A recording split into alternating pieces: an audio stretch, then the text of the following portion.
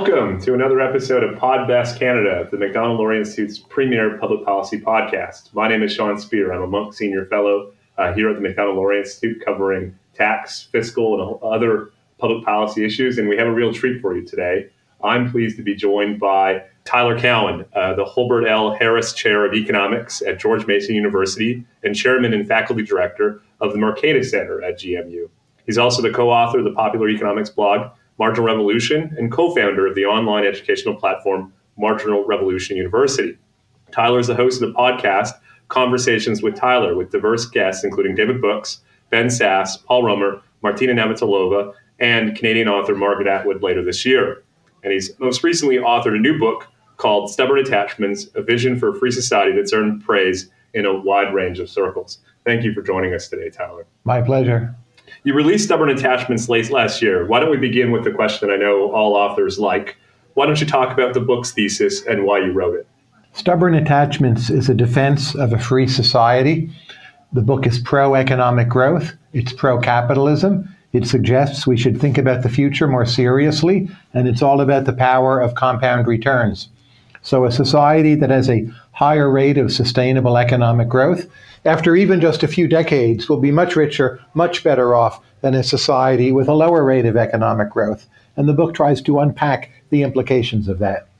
You argue that policymakers and the general public need to adopt a much longer view than currently informs and shapes our decision-making. In effect, you're saying that too often we're prepared to harm long-term growth in the name of short-termism. How do we risk short-termism in our public policy? Are you in favor of institutional reforms such as balanced budget legislation or tax expenditure limits or other means to try to orient our politics and orient our public policy to the long term?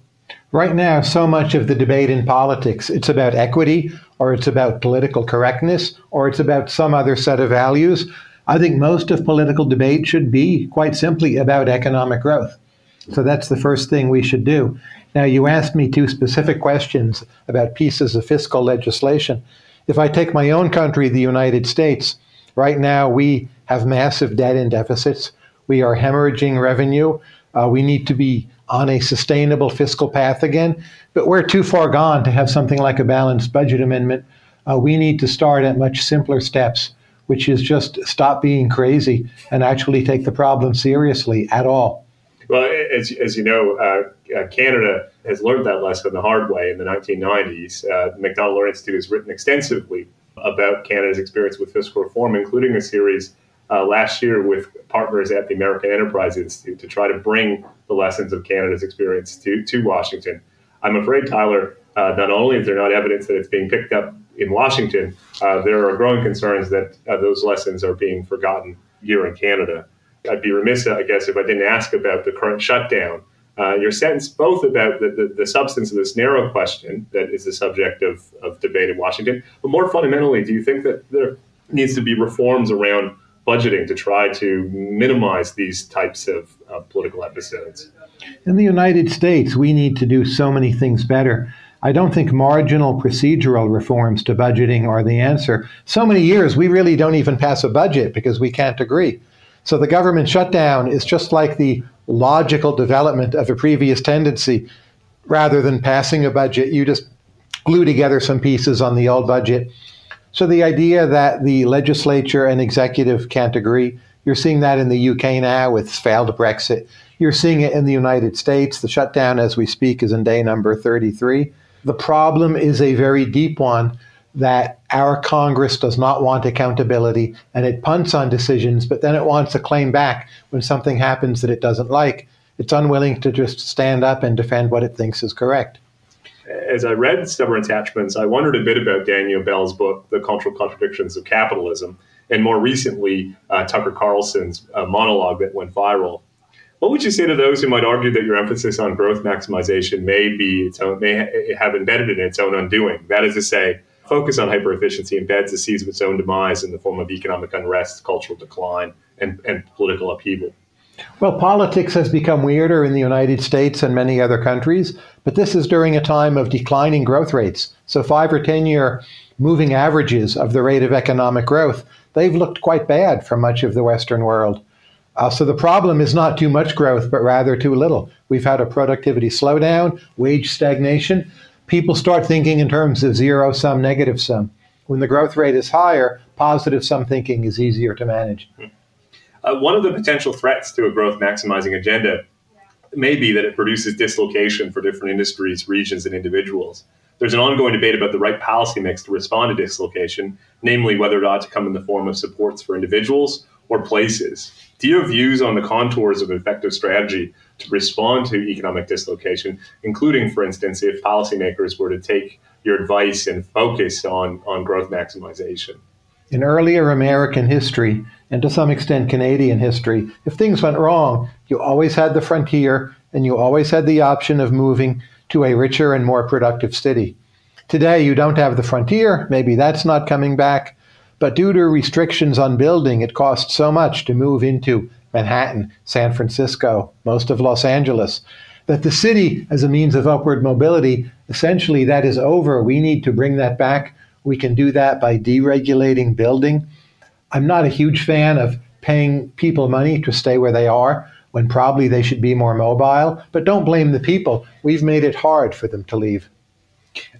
On another subject, there's an ongoing debate in the United States, but really across the Western world about whether contemporary populism is driven primarily by economic or cultural forces.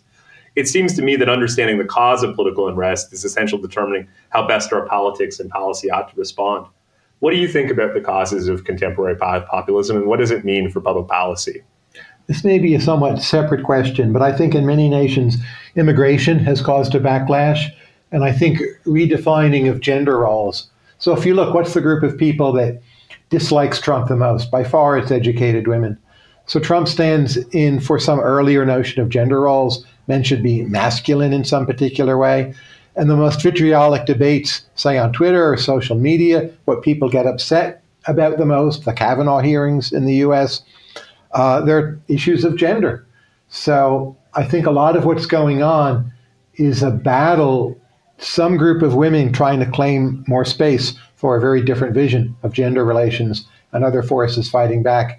And I think that's much bigger than, say, economic slowdown, though economic slowdown is a factor. That's interesting. This evening, you'll be speaking about the new economy and some of the trends, both in technology and, of course, how they manifest themselves in our labor markets. In Canada, about 37% of those between 25 and 64 don't have post-secondary. The number is higher in the United States. How should policymakers think about economic opportunity for those without post-secondary education who, it seems, are facing less and less demand in the labor market in this new economic context? Vocational training needs to expand. In the United States in particular, K through 12 schools need to be better. It should be more doable to go without a college degree. Right now, if you don't have one, a lot of employers assume you're not that smart or not that involved. That's really not necessarily the case, but it should be that K through 12 is more demanding and more substantive. I think we can manage that, but it's not really yet quite happening. Yes, incidentally, in Canada, Tyler, one of the challenges that we're facing, or at least that's being exposed in recent years, is the role that our energy sector has played in hoovering up a lot of those without post-secondary education who may have been dislocated from other parts of the economy, but who have found ample opportunity in the energy sector. Do you have a sense of the extent to which the explosion in shale gas and other parts of the natural resource economy in the United States may play an important role in providing opportunity for those without post-secondary education? I think fracking will be automated more and more, so that's not really the answer. The answer is higher productivity in service sector jobs. With respect to Canada, you've been both super lucky and super unlucky. You have made so many things that China wants. So income growth in Canada has been better than for most OECD nations over the last 20 years. That's the good news. The bad news is China's probably going into a severe slowdown. You saw some of that a few years ago as mineral prices declined. Price of oil probably is going to stay low. So I don't think that's a way out for Canada either. The ways in which you've done better than other Western nations are probably coming to an end. I'm not worried about Canada, but this comparative advantage you've had, it seems to me those days are over. Yeah, it's a sober thought for policymakers and, of course, those who follow the Macdonald-Laurier Institute's work. I have a penultimate question. I'd be remiss if I didn't ask you about the American politics. I'll refrain from asking your views about the president. But for those of us observing from Canada, we have to ask the question, what do you think about the current state of American politics? Do you think there's a path forward? Does that come in the form of federalism? Where are there reasons to be optimistic that American politics will work its way through its current dysfunction? I'm not sure I can avoid giving you my view on our current president. I will be happy and relieved when it's over. But that said, I don't think it's nearly as bad as most people do. We have strong institutions. The judiciary has stayed independent. The Mueller investigation is being completed. For most people in the United States, life is fine. Employment is quite high. People who do not live in particular coastal belts, they don't even notice that Donald Trump is president, other than what they see in the media. And that is in many ways a more real perception than what you will hear from intellectuals or people in the media. So I worry about the decreased reliability of our foreign alliances. Of course, how we've treated Canada and other countries is part of that. But to me, this is eminently survivable. But we are our own worst enemy, which is hardly news in American history. And we need to just put things back together a bit and realize there are fundamental things in the world changing, and we can't just keep our head stuck in the sand. And we need to come to terms with some of them, that maybe we can't have everything we want, and there aren't just free lunches, and we need to make some tough choices. I said, Tyler, that was my penultimate question, but if I may just slide another one in response to your comments there. You talked a bit about what has become characterized as the politics of geography, the idea that there seems to be sharp partisan divides across geographical lines in the United States. You only have to look at the structure or the location of caucus members, both in the Republican caucus in Congress and, of course, the Democratic caucus in Congress. It doesn't seem to be quite the geographical intermingling of our politics that we've seen in the past. I think you've mentioned before that Washington is one of the few places where we find a kind of roughly 50-50 Republican-Democrat. First of all, you just not with the people, but with the intellectuals. Yeah.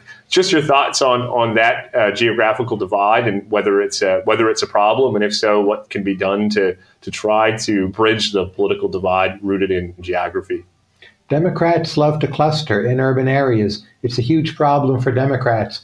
It means they will never control the U.S. Senate the way the Senate is structured, that it's 2 senators from every state, and a lot of states are not very urbanized. I don't think we're going to fix that anytime soon. Ideally, what you would like is for the Senate to be more competitive in some way. And I think what we're going to see is continued gridlock and unwillingness of our federal government to face up to most of the key problems. My final question, I think, is on a subject near to your heart, and that is philanthropy. You're donating the book's proceeds, that is Stubborn Attachments to a Small-Scale Entrepreneur in Ethiopia. You're also involved in a new philanthropic venture. And you generally talk about the benefits of philanthropy. This, of course, is not a universally held view. I'd be remiss if I didn't mention Robert Reich's new book, Just Giving, Why Philanthropy is Failing Democracy and How It Could Do Better. It's just one example of increasingly broad-based critiques of philanthropy. Why do you think so many people, including intellectuals, are hostile and suspicious of public philanthropy, and what can we do to change people's minds? A lot of philanthropy is too bureaucratic, it's too conservative, it's too risk-averse, it's too concerned with measuring outcomes and removing risk. The golden age of American philanthropy earlier in the 20th century, people took a lot of chances. They didn't have massive staffs overseeing every decision. My own project is called Emergent Ventures, and I call it zero fixed cost philanthropy. So the money we raise through donations, all of that goes out to people. I do the main work of evaluating proposals. There are no layers of staff that say no before proposals get to me. And so far we've made about 20 grants, and I'm very excited by this program. May I just ask a follow-up question? Yeah. As you no doubt know, in center-right circles in the United States and in Canada, there's a tendency to talk about how best to reinvigorate civil society. The idea that before the establishment of the welfare state, many of the functions now carried out by government were carried out by civil society institutions. And of course, at some level, that idea is appealing to me. The question, of course, is how do we reverse the trends that we've witnessed over the past several decades? Do we have the means to reinvigorate those civil society institutions, and what role can philanthropy play in doing so? Well, I think North American civil society is still pretty strong. You work where you work. I'm at a research center, Mercatus. We're both part of civil society. I don't agree with everything that goes on, and I do see too much bureaucratization. My main worry about the decline of civil society is secularization and the decline of churches in both of our countries. I don't know how to stop, reverse, or undo that. But just the institutions, there's never been more human talent in the nonprofit arena. I'm ultimately pretty bullish on it, but we're doing a lot of things wrong, and we need to get our act in order. Well, thank you so much, Tyler, for joining us on Pod Bless Canada. It's been a great honor to have you on the program and to share your thoughts and experiences, including, of course, Stubborn Attachments, which for those who haven't had a chance to read it, comes at a critical time as policymakers grapple with fundamental questions about efficiency and equity and what aims ought to underpin our politics. So thank you so much, Tyler, for joining us today. Thank you. And don't forget, podcasts are civil society.